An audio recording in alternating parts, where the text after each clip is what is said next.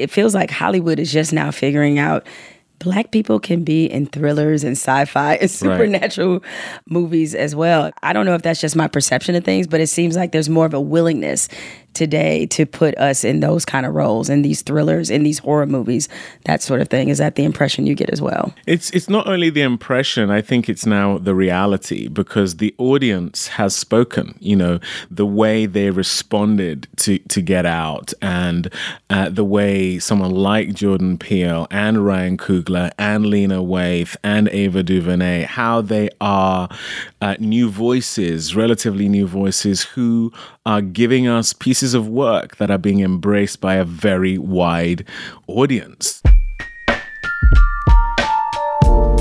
Many moves to make, set our own rules in the game, a whole nother path to take. Look out, yeah, we know the whole world watching. So imagine this being the list of characters that you've played as an actor. Muddy Waters, a Tuskegee Airman, Martin Luther King Jr. Man, David Oyelowo was Chadwick Boseman. I just made up a word before Chadwick Boseman. But in all seriousness, this brother, David Oyelowo, is such an amazing actor. He's got a new movie that drops August 30th, where he will not be playing a Black historical figure, but a detective who gets a shocking phone call from his recently murdered niece. Yeah, because Black people, we out here in some supernatural shit in movies. That's how we doing in 2019. But David joins me next to talk about that movie, Don't Let Go, his career, and his good friend Oprah Winfrey. Oh, and did I mention he's a prince? No bullshit, he really is a prince. And Prince Oyelowo is coming up next.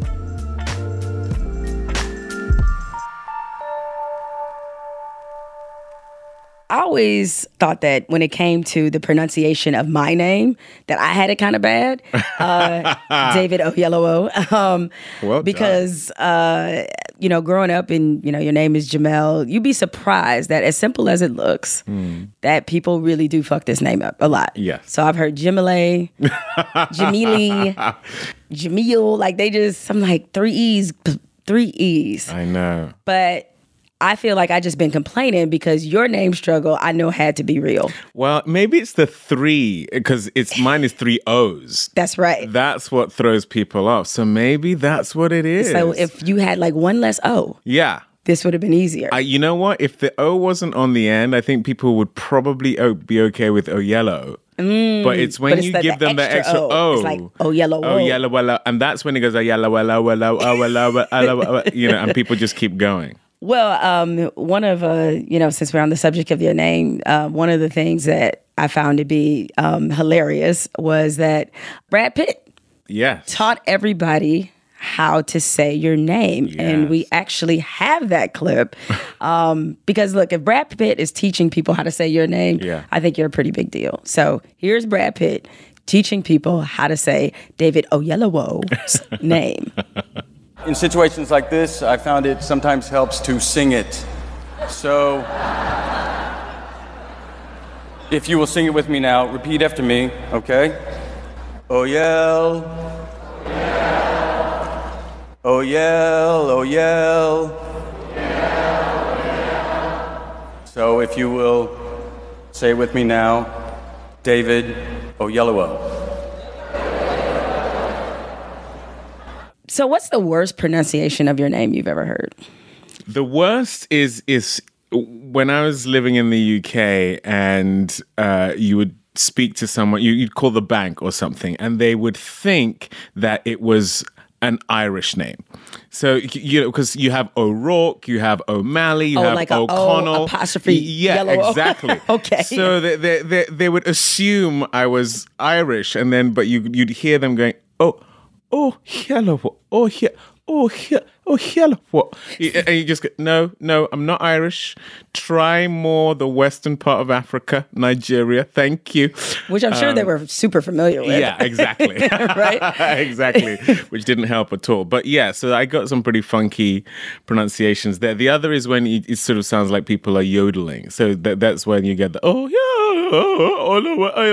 You know, what I prefer is when people literally just go, "Can I call you David?" I just, yes, Yes, you please, can. for everyone's sake. Or, Thank you. Or maybe David O. I don't know. David O is good That's as well. acceptable as Yeah, well. yeah. Well, everybody should know your name because you're a phenomenal actor, and I feel like it must have been your calling in life to play every historical figure possible. Because when you, I've seen more than a few of your movies, but just going down the list as I was preparing for this interview to make sure I kind of remembered them all, it's just like, okay, Tuskegee Airmen, Martin Luther King Jr. I was like, man, that's a lot of pressure, right? It's a lot of pressure, but it's also been a beautiful privilege, you know, as someone from the UK, but also of Nigerian parentage, to move to this country and to really have a kind of an education in African American history, covering like 150 years, starting with a film like Lincoln, set in 1865. And like you said, the Tuskegee Airmen in terms of Red Tails, that was the Second World War, the 40s, and then going into the Help, the 50s, and then The Butler, which covered the 50s through to, Obama becoming president in 2008, and then Selma, which was the 60s. It's just been an incredible sort of contextualization for me, being a Black person living in America, raising kids who consider themselves American, and to have that kind of history lesson through my work. Well, I asked David Duvernay, a good friend of yours. I asked her this on the podcast she was on a little while ago about are there times where you wish that and you've had a lot of roles, but are there times where you wish, like, man, it'd be really awesome if somebody gave me a comedy?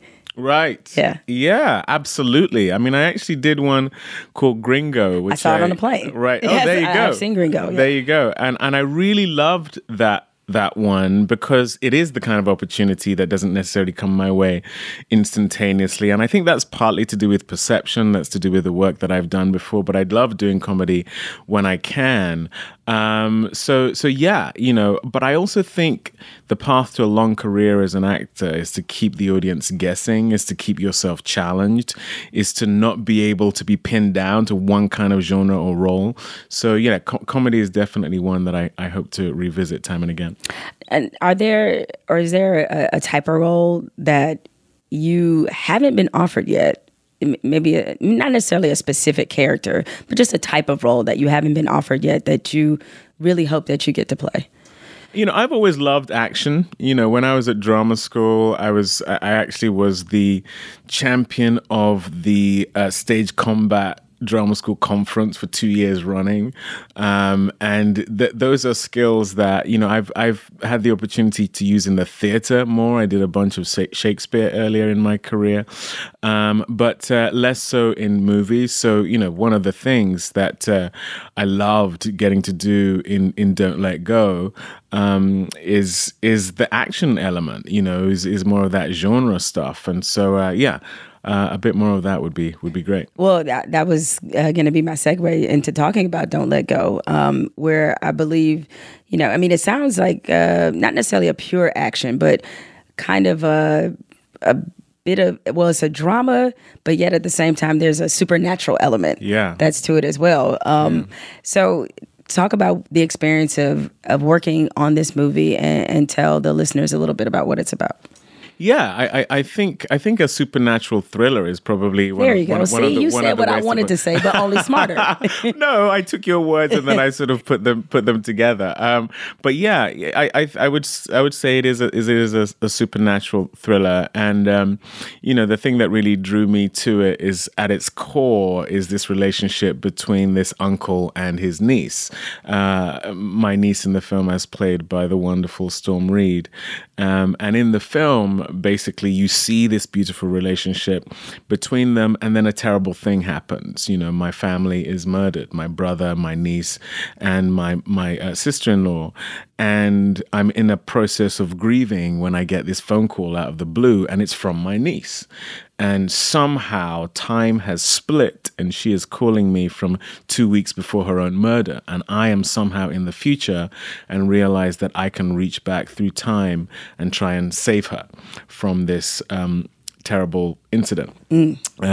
So that's the core of the story. But what really drew me to it as a father myself, I know I would do anything to protect my children, to save my children. And so even though I love the genre elements, it has action, it has that thriller thing, it has that whodunit sort of detective element to it as well.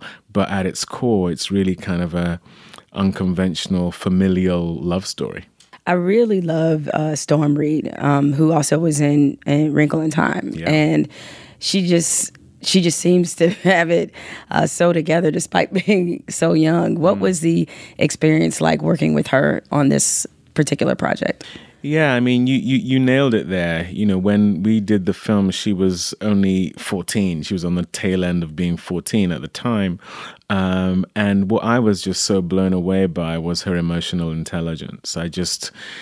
It's not a phrase you typically use with 14-year-olds, so I'm impressed. That's exactly right. Yeah. That's exactly right. Because what was being demanded of her in the film was to go to places that your average 14-year-old should not even have to entertain, let alone have the ability to inhabit the way she did.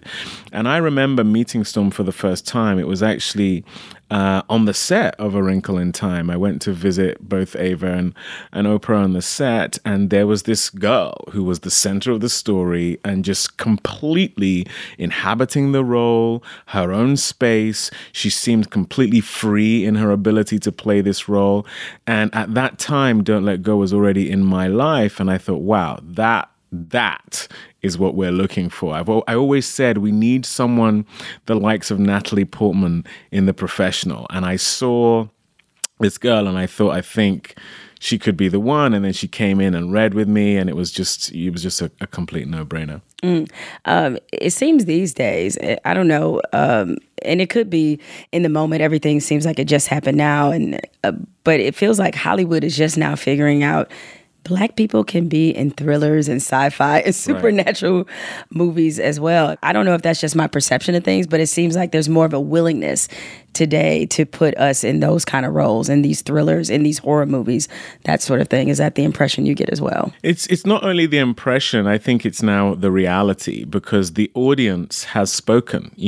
The way they responded to Get Out, and the way someone like Jordan Peele and Ryan Coogler and Lena Waithe and Ava DuVernay, how they are new voices, relatively new voices, who are giving us pieces of work that are being embraced by a very wide audience. You see that with A Wrinkle in Time as well. That story wouldn't necessarily historically be told with Storm Reed at the center of that narrative. And I think what's happened is it's been unfortunate, because for a long time there's been this massive gap, certainly for my generation, between the amazing Denzel Washingtons, the Will Smiths, the Jamie Foxxes, and then this new wave that is now coming in, being afforded the opportunities to shine in a way whereby you cannot deny that the audience like to see these actors, you cannot deny that there are filmmakers who can carry these narratives, and you cannot deny that the audience is there to receive it. And it used to be, historically, for someone like me, to be perfectly frank, the only way you get your break is to play a historical figure that a white actor couldn't play. I.e., it's race specific. But in a world of Daniel Kaluuya, of Michael B. Jordan, of John Boyega, of a Storm Reed, there are now opportunities that mean that race is no longer the factor that means that they can go ahead and shine in any given narrative. I do wonder, not just with, sci-fi and fantasy and those particular genres.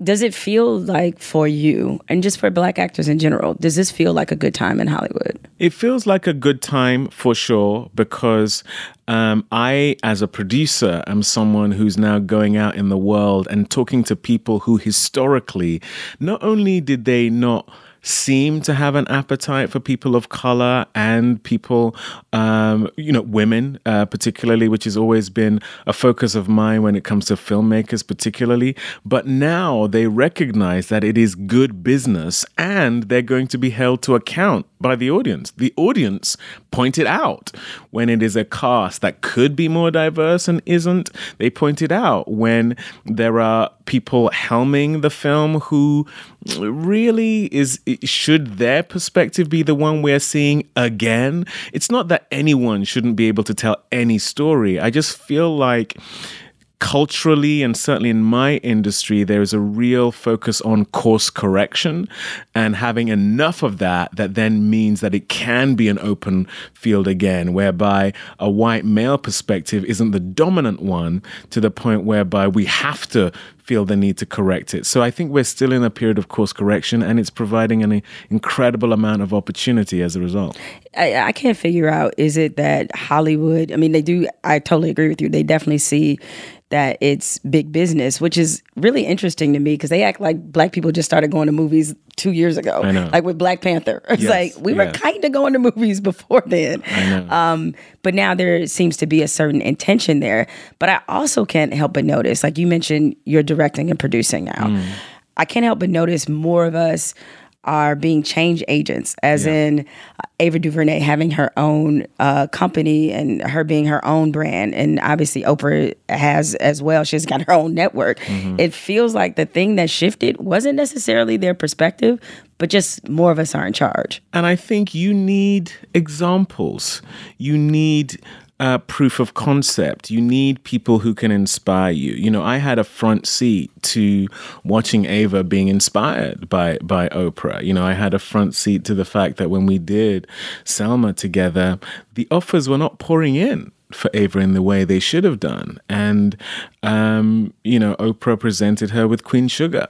And that became the platform that Ava used to usher in this cadre of amazing female directors that has also been part of the change in Hollywood. So it's about advocacy, and it's about who are those shining lights, who are those North Stars who are going to present to you what is possible. I know for me, Sidney Poitier signified that. Denzel Washington signified that, especially for a young kid of Nigerian descent born in the UK who didn't have any real role models in the UK to model myself after. I had to look here for that. And that's partly why I now work and live here. So, I truly believe that going forward, because we now have a new wave of Black and brown talent who are doing well, but the difference this time, I think, is also we've now really recognized that not only do we need to hold the door open for those coming behind us, we need to blow those doors off, and we need to have hubs, houses, places where that new talent can come, be nurtured, and find expression, as opposed to, let me just go do my thing, let me buy into there can only be one mentality. Your success is my success. And I do believe that that's a revelation that is now becoming more pervasive with us. Let's talk about that there can only be one mentality, because you being somebody who grew up in the UK and your experience in Hollywood and obviously now living in America, John Boyega, he pointed this out, and I'll just say up front, I have not watched the second season of She's Gotta Have It for Spike Lee. Forgive me, Spike, sorry. I watched the first season, haven't gotten around to the second season. But there was some specific shots kind of taken at British actors, Black British actors. I should be even more specific about that. And John Boyega clapped back at Spike Lee for what he felt like was some unfair criticism. Do you experience, or do you feel that there is tension between American-born Black actors and British-born Black actors? Because there's this conversation as if you're Black and you're from the UK, that you're going to get a better opportunity than somebody who's Black and from here. Is that a real thing, or is this just some perception that people have of a problem that doesn't exist? I think it's a storm in a teacup, and and what I mean by that is it's this argument that is counterproductive to us, and the reason it gains traction is because it feeds into one of the things that has kept us back as a community, as a people, and to be honest, it's been by design for a long time. Divide and conquer. And when we buy into it, when we play into it, we are the only ones who lose through it. So, what I know to be true is that storm in a teacup in relation to the amazing things that are going on, it's almost not worth talking about. For me, it is not worth talking about, because culturally, I love being African. I love having grown up in the UK, and I've now lived here for 12 years. And I'm now literally, legally an American. And I love that side of my life as well. For any actor who is worth their salt, when you take on a role, you go to the role. The role isn't supposed to come to you. You are supposed to be in service to that role. And if you achieve it to the point whereby the audience receive it, you have done your job. Anyone could go after Forrest Whitaker for playing Idi Amin in The Last King of Scotland, which I was in, and I had a front row seat to seeing just how brilliant he was at playing that role. Should a Ugandan have played it over him? At the end of the day, when I watch that movie, his performance means I don't question it. When I see Meryl Streep playing Margaret Thatcher, should a British actress have played it? When I watch it, I just go, whoa, that is one of the greatest actresses ever. And that to me is the litmus test. So I sidestep that conversation because I find it counterproductive. It erodes and denigrates what it is we actually do, which is to be students of humanity wherever it is, and to be portrayers of it to the degree that we can be truthful and excellent and transcendent. And when I see an actor do that, that's all I need to see. To your point, I'm a huge fan of The Wire. I had no idea that Idris Elba was British. He was Stringer Bell. Right. And that was all I cared about. I didn't care where he came from. He played the hell out of that role. Exactly. Can I ask you a really dumb question? Please. Okay. I'm sure you love dumb questions. So why is it that British actors are so much better at American accents than the other way around? Why is this? Because we grow up with it. Because we grow up with American movies. I said to you, Denzel. Yeah. I was watching him and Malcolm X do, in Mo Better Blues, and all of those amazing films. He got game. Like when I was young, you don't have the equivalent. Because to be perfectly frank, I didn't exist when or the equivalent of me, the Chiwetel Ejiofor, the Idris Elbas, the John Boyegas, when I first came to this country, like 12, 15 years ago is when I even started visiting LA particular. I remember being at the airport and giving my address to where I was staying, and this African-American lady at the desk was like, what you talking like that for? I was like, oh, well, because I'm from London. What? Stop it. I was like, see, no, even that was better than most Americans that I hear trying to do British accents. You do a black lady quite well. But, she just couldn't get her head around the fact that there were black people in London, and so that's the difference, is that there hasn't been that cultural exchange for you guys in the way we've had it. Maybe with time, that will change. But I grew up basically as with American culture as my second culture.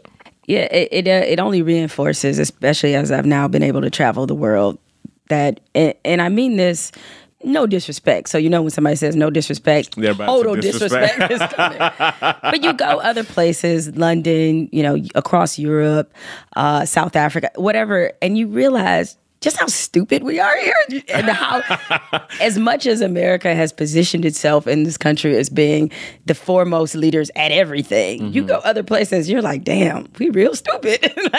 and you're right. I mean, I grew up in Detroit. Right. I didn't know black people were in London. I thought all the black people were in America and Africa. That was pretty much it. Yeah. And that's the kind of mentality that you grow up with here. And I've made this example before because, some friends of mine over the years have expressed, frustrations with how other black people from different countries, view us or whatever. And I was like, well, we have literally the same ignorant perceptions of them. We grew up with them. Right. I've told this story on the podcast before, but I'll tell it for you. But I went to South Africa to cover the World Cup in 2010. Kind of Nelson Mandela's last real public appearance, if you will, before he died. And I had to laugh because I was in a mall in Johannesburg and one of the security guards, knew I was American right away. And I was like, damn, how did he know? Right. And I thought I was blending in. Guess not, right? So he asked me if I knew Whitney Houston. And he was dead serious. Goodness. And I was like, wow. And I said, yes, of course I do. I didn't know Whitney. I was like, fuck it, I'm going to roll with the fantasy. Yes, she's a cousin of mine.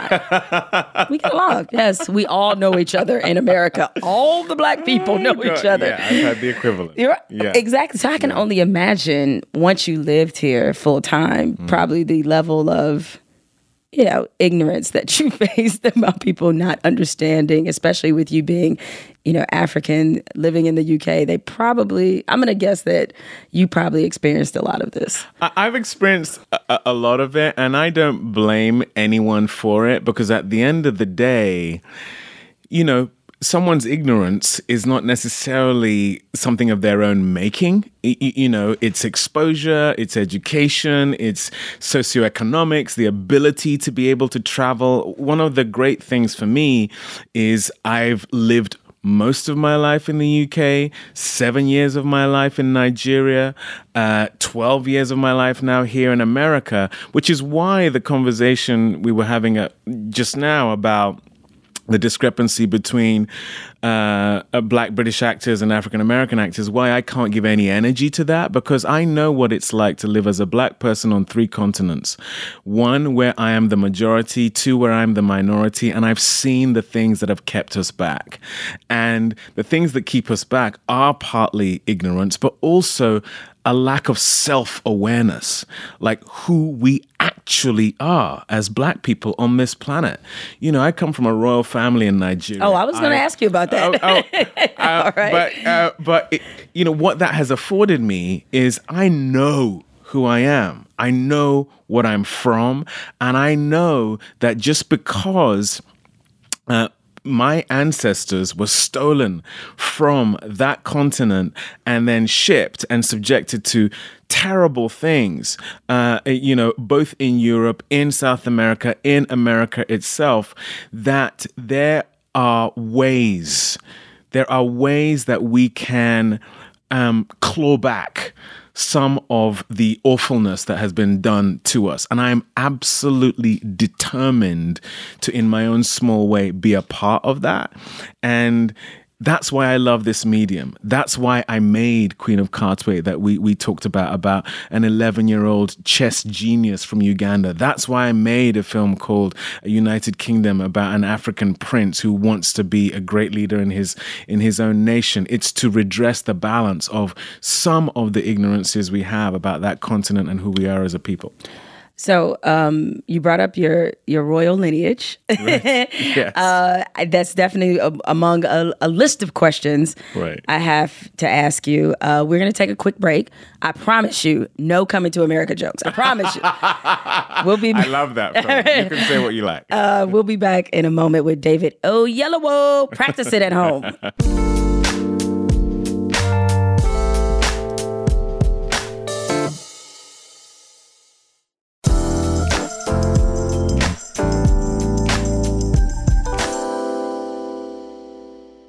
David, before I get to your royal lineage, which is fascinating, by the way, you as you said before the break, you've lived in 3 different, continents. So what is what was your favorite place to be? Oh, wow. I mean, they all gave me different things, have given me different things. I couldn't say which is my favorite. I wouldn't change having lived on all three. The UK, I don't know that I would have been an actor if I didn't live there. It has an incredible theatrical tradition. I went to the London Academy of Music and Dramatic Arts and got to do Shakespeare at the Royal Shakespeare Company and do the kind of theatre that you can't really do anywhere else in the world, partly because that kind of theatre was kind of born in that place. So Great Britain gave me a huge amount in terms of the thing I love and part of my cultural identity, a language I love, which is the English language as well.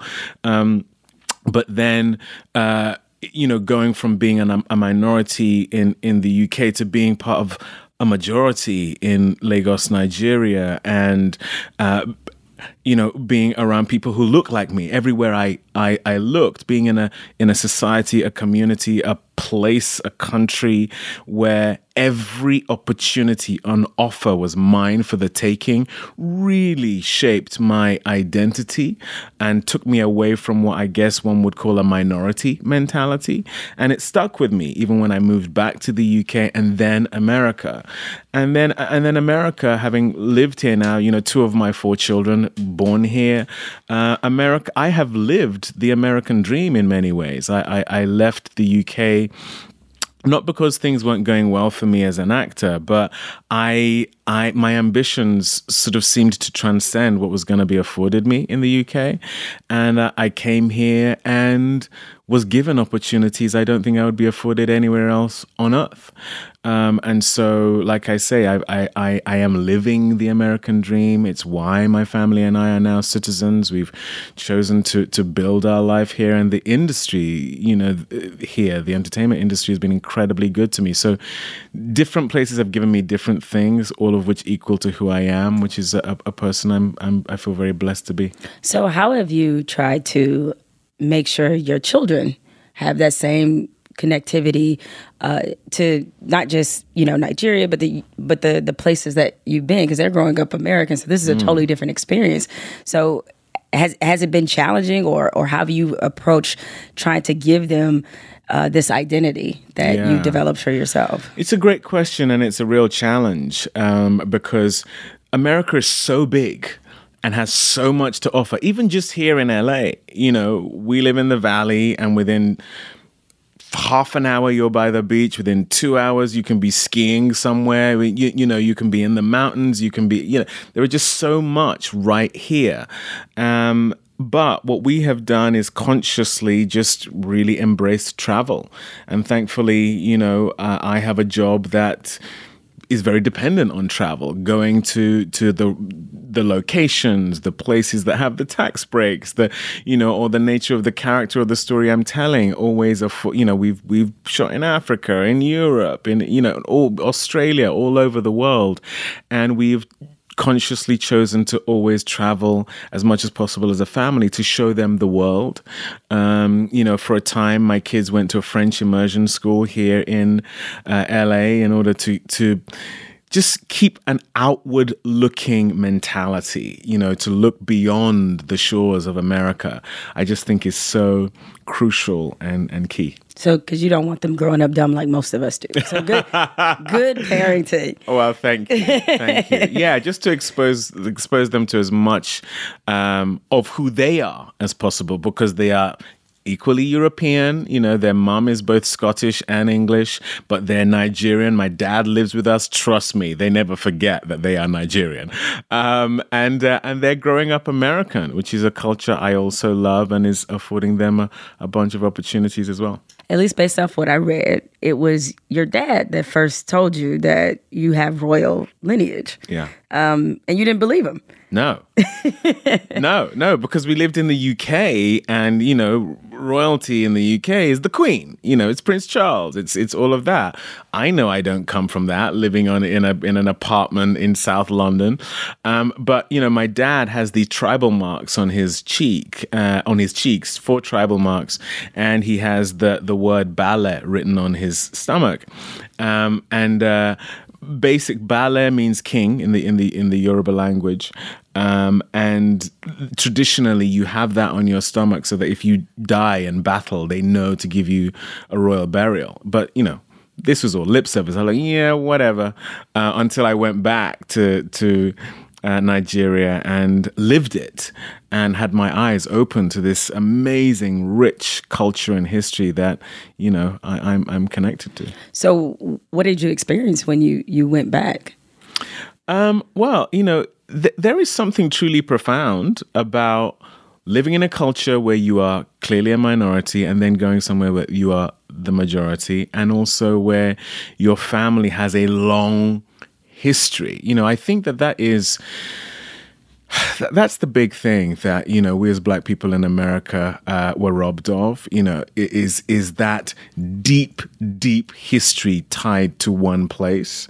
And having grown up in the UK and then seeing that was instantaneously mine for the embrace was just extraordinary, that there is a place in Nigeria that for seemingly hundreds, if not thousands of years, my family have been from, was just an amazing thing to encounter, go to those places, feel it in my bones, that was not just an intellectual thing, but a felt spiritual thing. Because you have, your family has streets named after in Nigeria, right? Yeah, the first street we lived on was on OYELOWO Street on the family compound in Lagos. It was so surreal because also my dad had told me that the reason he had these tribal marks is because he'd fought a tiger. So, that seemed way more plausible to me. He told you he fought a tiger? He told me he'd fought a tiger because, I think I was getting bullied at school and so I went in and went, look, listen, my dad fought a tiger. When he comes to pick me up, look at his cheeks. You can see the tribal marks. That's where the tiger clawed at him before he killed it. So don't mess.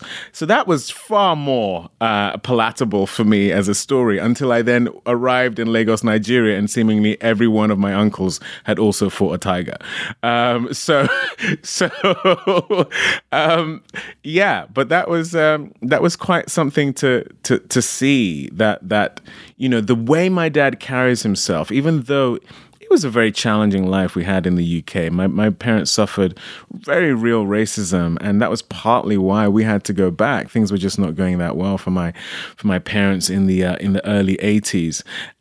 But he always carried himself a certain way with a dignity and a pride and a self-assuredness that belied all of that stuff. And then to go to a place where all of my family members had that same disposition was just such a wonderful thing to see.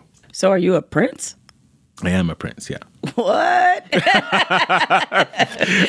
Okay, Prince OYELOWO, I see you. Yeah. You inherit something or? Well, it's a tricky one because if I wanted to go, I was actually asked if I wanted to go back because my family is the royal family of a place called Awe in Oyo State, in the western part of Nigeria. But if I had to go back, there was a real schism that happened over the fact that my grandfather became a Christian. And so he no longer wanted to have multiple wives because his moral compass had changed, as it were. But there's a real appetite for that still. I don't think my wife is going to be down with me having 8 wives. So let's be real. That's one of those things that sounds good in theory to some degree, but y'all barely can handle one. Listen. Okay, so I am under no illusions. That is the kind of headache that I do not want to have to deal with. I'm very happy with my one. Thank you very much. So big question. Is there some currency somewhere in Nigeria with your face on it? I'm sorry. I'll show myself out. The boy has got his own money. Okay. I told you no coming to America jokes. I lied. I totally lied. You left yourself wide open, man. That was a rib shot. I did. I like the shot you took there.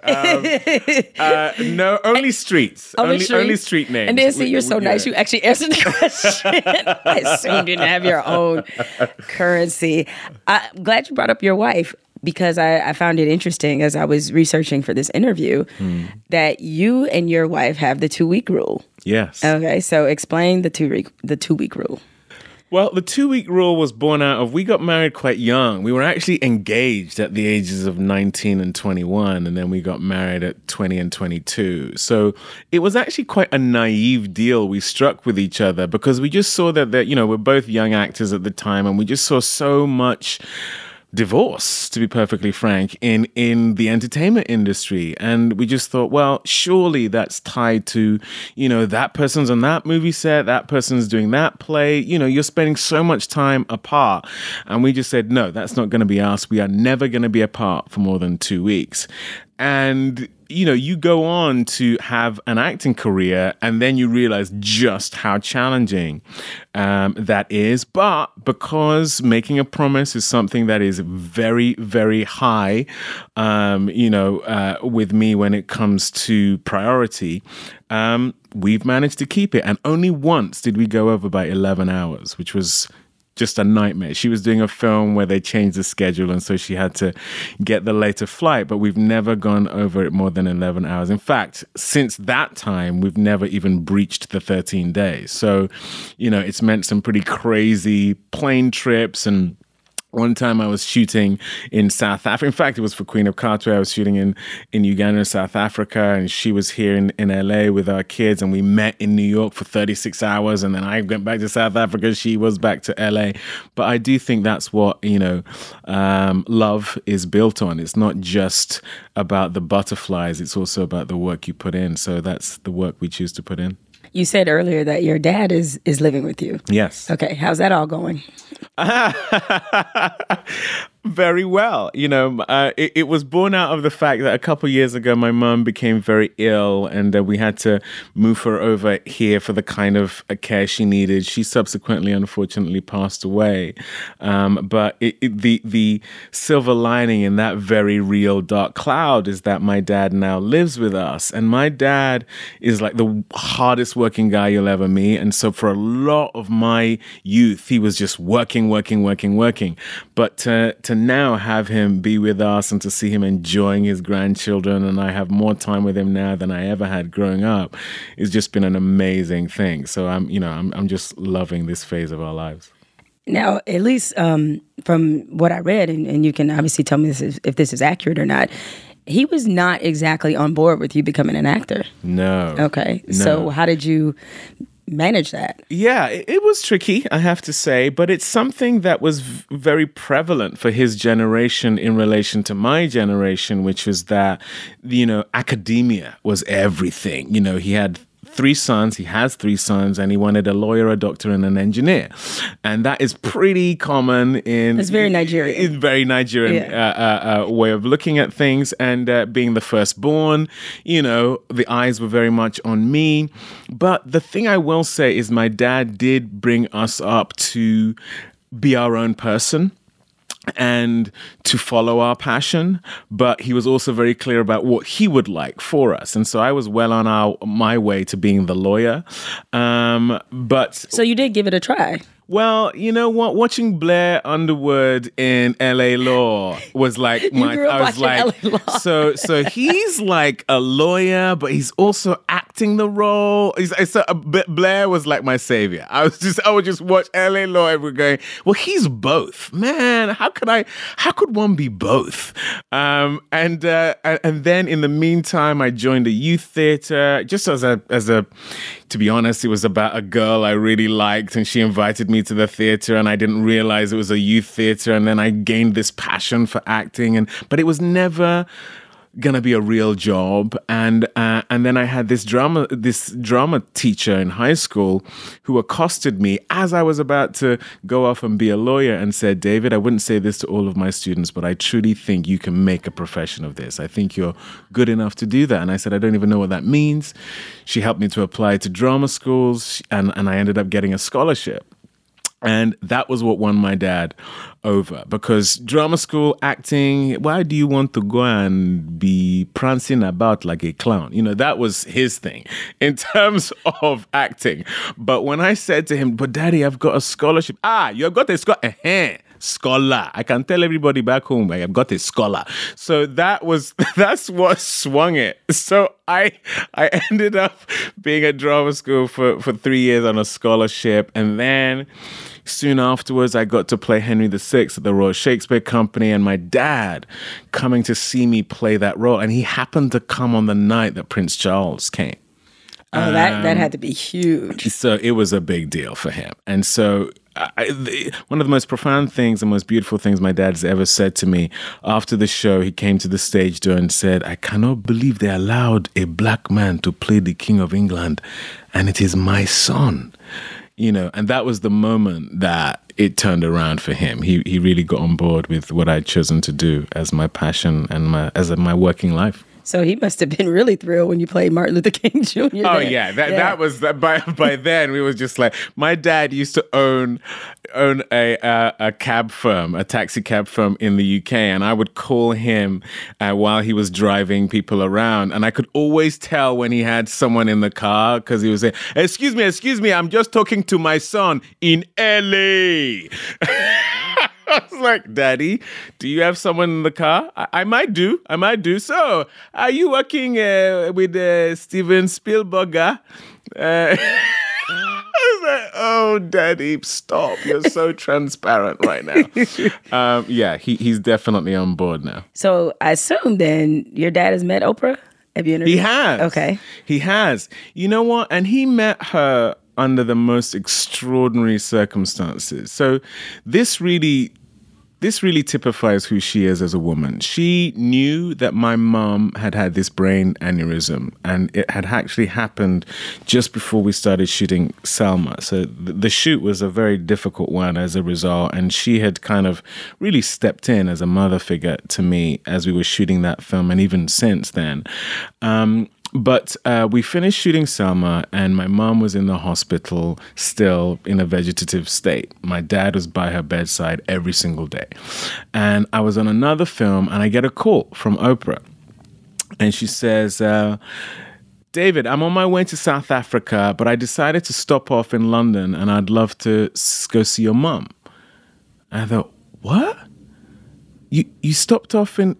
What, were you just stopping in London? No. I stopped in London because I want to see your mom. So she stopped off on the way to South Africa, and she said, "How do I get hold of your dad?"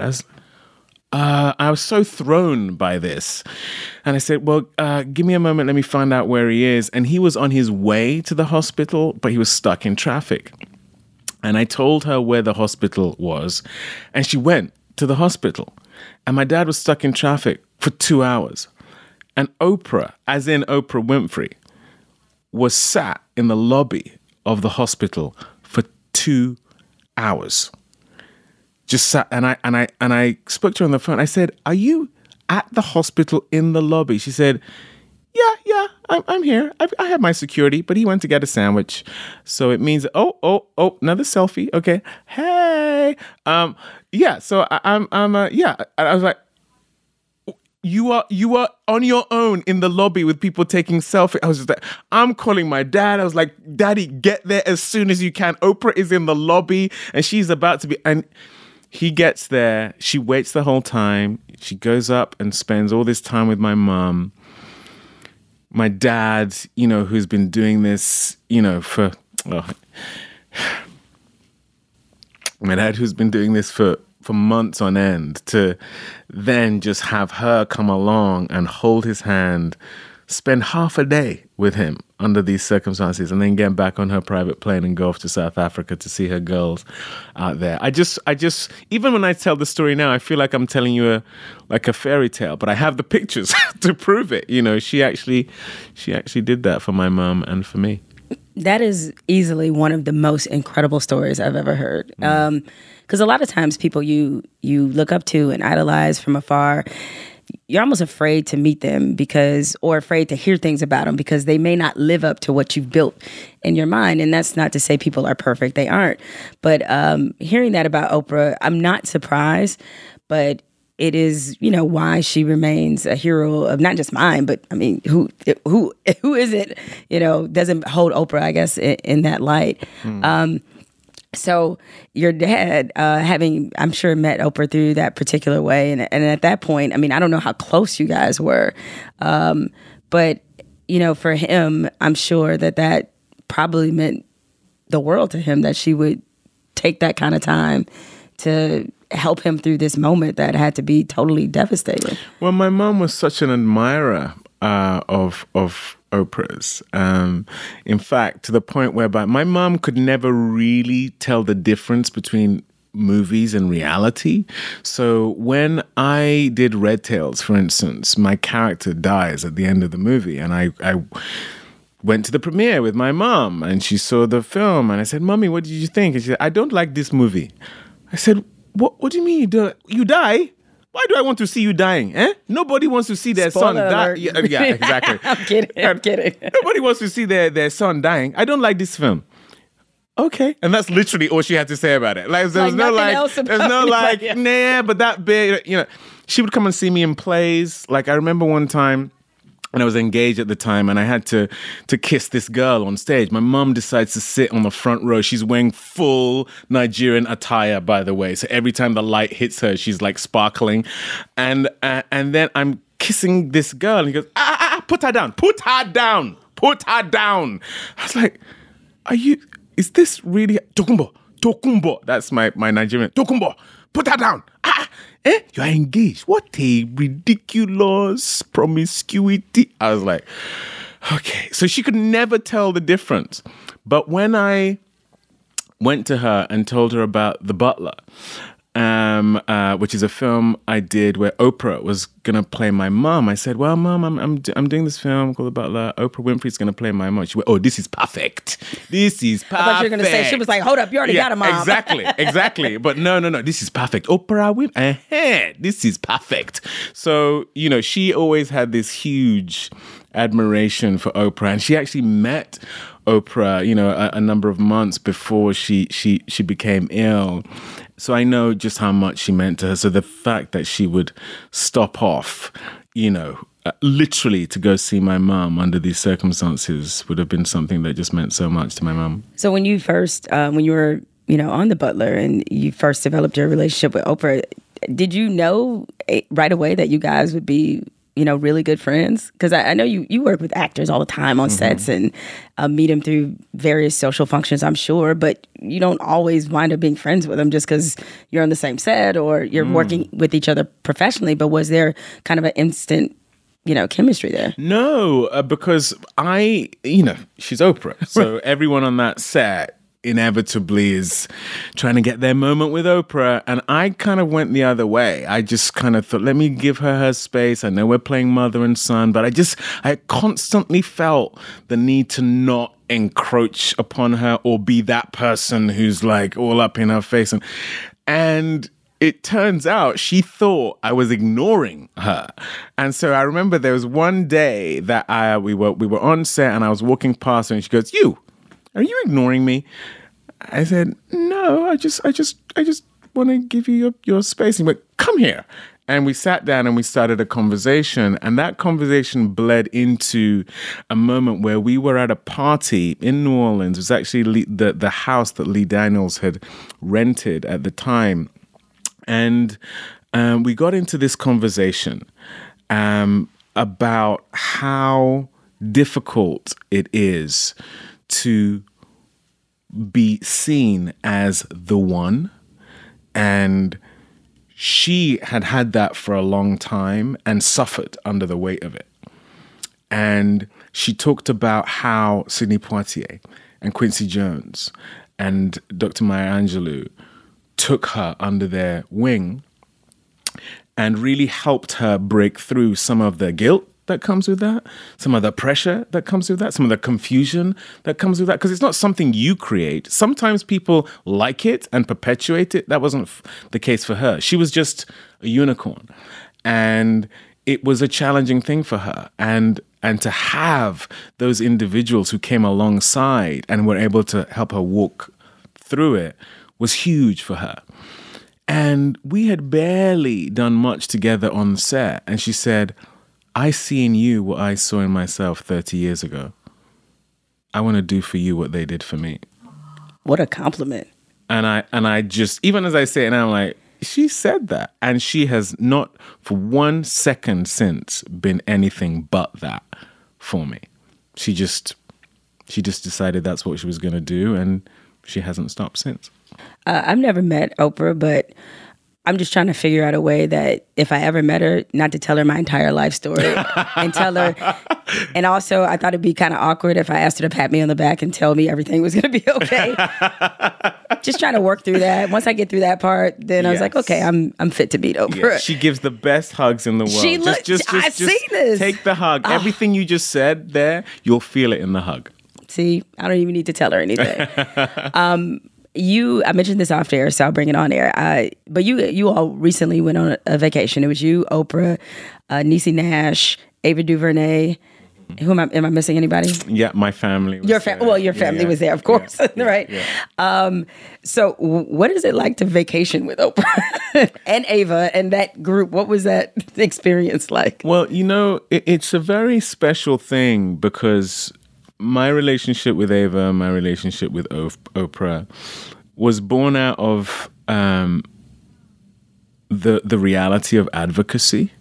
What I mean by that, through a miraculous set of circumstances, Ava DuVernay came into my life. I was sat on a plane next to a guy who happened to have just been asked to finance a script or finance a movie called Middle of Nowhere. And I didn't know this. This guy was watching his iPad and he was watching a TV show that I had done in the UK. And he looked to me, paused his screen and said, you're an actor. I'm watching you on my iPad right now. And then he asked me about, if it's a good idea to finance movies. And I said, well, it depends on the movie. And he said, well, is this film Middle of Nowhere? I said, can I read it? I read it, blew my head off, phoned Ava, said, I've just read your script. Wow, I'd love to be in your movie. And that's how we came into each other's lives. And I'd been trying to get this film Selma off the ground for, at the time, I don't know, 4 or 5 years. And we kept on hemorrhaging directors and had this amazing experience with her on Middle of Nowhere. And really pushed for her to be the director of Selma. They came on board, the other producers and financiers, but we still couldn't get this thing made. And Oprah had told me when we were doing The Butler, and I had told her about my dream of playing Dr. King, that she would help me with anything I needed. And it just became clear that we needed someone like her to really give the financiers the kind of confidence to give us the go-ahead. So Oprah, in a very real way, was the reason why both myself and Ava got arguably our biggest break, with Selma. And then she went on to do that for Ava again with Queen Sugar. And a film I've literally just directed now, The Waterman, she's a producer on. She continues to be an advocate for us. But it meant that Ava could go and be an advocate for that cadre of female directors on Queen Sugar. It meant that I could see Storm Reed on the set of Wrinkle in Time and go, that's the girl who should play opposite me in Don't Let Go. And it's all been out of her example of advocacy and championing. And so when we get together, that's what it feels like. She teaches us about business. Everyone's going to want to go be on holiday with Oprah now, but she teaches us about business. She teaches us about how to be excellent. She teaches us about kindness. She teaches us about generosity. She teaches us about how to how the intention with which you go into something dictates what the thing itself is. And those are all things that, yes, it's fun and all that kind of stuff, but every time I'm around her, I'm around Ava, and we have these moments together, I leave energized because I just go back into the world knowing that anything and everything is possible. Well, that vacation looked amazing. Yeah. So, and that's really an inspiring story to hear, because I do think that a lot of times, especially in the industry that you're in, you don't hear about that kind of, not just interconnectedness, but like you said, that advocacy, that you have people out here rooting for each other. Because I think just culturally, getting back to our discussion earlier in the podcast about British actors versus African American actors and that whole nonsense, is that we, this is the trauma of oppression, is that we have to get out of the mindset of there can only be one, or that or not understanding that when one of us succeed, we all succeed. Exactly. On some kind of level. Exactly. So yeah, I think that was just really inspiring for you to share that, because I think there's somebody listening who probably needed to hear that and hear that that's possible. It doesn't have to be Oprah. It could be something small that you do in your life for somebody else. That doing something for somebody else is never going to come at the expense of you, especially if it comes from a good place. Not going to happen. Yeah, and I think that culture or where you came from should not dictate who you reach out to. You know, I've seen Oprah get criticized for the fact that she has a leadership academy in South Africa. Which is ridiculous. Yeah. When you think about just how many young people she put through Morehouse at the same time as having that. But she doesn't, she is not allowing herself to be painted in by her culture, her history, her own mindset. She's transcending that. People often assume that Ava was the one who cast me as Dr. King. What they don't realize is that I fought tooth and nail for that story to be told for 7 years. I've heard people say, well, why should he get to play it? They don't realize that there's a real chance that film would never have been made if I didn't advocate and push and struggle and fight for it to be made, and then fight for someone like Ava to get to be the one to tell it. And then it was bolstered by someone like Oprah, who doesn't see me as British, and so therefore I'm not going to support him in that role or whatever. She just sees the truth, and the truth at the end of the day is the thing that transcends everything. And so that you're so right about your reference to oppression. And the worst thing we can do is to do it to ourselves. It's one thing when it comes from without, but for it to now be eroding us from within, it's just the opposite of what we should be doing and the way we should be looking. And, what I see in this new generation is I really believe and hope they are not going to be of the same mindset. I'm on set with a Storm Reed. I just directed a wonderful young actor called Lonnie Chavis, as well. I don't see them under the same sort of ideology or mentality, and I really hope that I put this on me. I don't really look to anyone else. I put it on me to show them an example that hopefully obfuscates the tendency towards this kind of small-minded mindset. They win, we all win. I see you with that Scrabble word. Don't think I didn't know that. Oh. I peeped that. I peeped the vocabulary there. So now, that was such a inspirational word that you just gave, all of that. So there's a part of me that feels really guilty about introing the final segment of this podcast, because it's like you all inspirational, king-like, gave us, Prince OYELOWO just gave us the word, and now is the we should lighten it up. Well, now is the fun part where I get to tell people that the final segment, which I know you've been waiting for this entire podcast, after your spirit is fed. Now let's get to some ratchet shit. Fuck it, I'm bothered is next.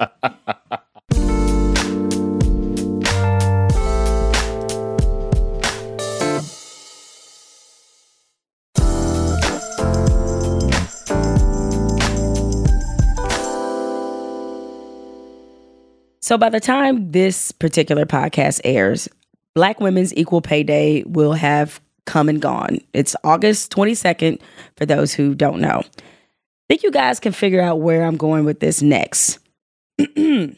Fuck it, I'm bothered that we even have to have a Black Women's Equal Pay Day. Not because Black women don't deserve equal pay, not because the lack of equal pay shouldn't be acknowledged. It's because we've been talking about equal pay for all women since Jesus was wearing Resurrections 11s. And yet in 2019, here we are having the same conversation about equal pay. We have to have a day to recognize the fact that we're treating Black women like second-class citizens. Just think about that. Black women have always been underpaid, by the way.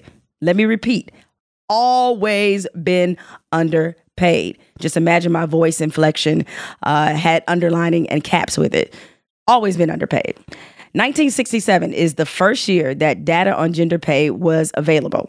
And in 1967, Black women were paid 43 cents for every dollar a white man made. As of August 22nd, which is the official date of Black Women's Equal Pay Day, Black women are making 61 cents for every dollar a white man makes. All right, a quick Spidey calculation here. So in the 52 years since this data became available, let's add 2, carry the 1, Black women have been able to close the gap by 18 cents. Miss Sophia didn't rock back and forth ever so gently at the family dinner table with a swollen eye for this. Now, the 61 cents number is just the national average. By state, that shit hits much different. Here's a fun fact you can repeat at parties. Black women in the boot, that would be Louisiana, make 47 cents. 47 damn cents for every dollar a white man makes. Now, I'm really about to fuck y'all up with this stat. Over the course of her career, a Black woman stands to lose $946,000 because of the wage gap. So let me break it down even further so it can forever be broke. If a Black woman and a white man start working at the same damn time, that Black woman would have to work until she was 86 years old to make what the white guy would earn by the age of 60. The kicker is that Black women are currently the most educated group in the country. By race and gender, Black women represent the highest percentage of people enrolled in college. Yet we only make up 1.5% of all leadership roles. So when we discuss racism, understand that beyond the emotional trauma, there is an actual price that can be associated with racism. Racism is costing the average Black woman almost $1 million in salary over her lifetime. That is lost money that could change generations. It could reset family histories because we definitely know what generational wealth has done for white people. Stay unbothered.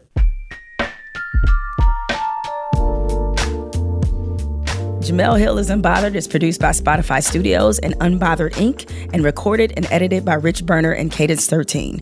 Ashley Van Horn is our head of talent. Evan Dick is our executive producer. Jesse Burton is the executive producer for Spotify, and Denise Holly is the program manager.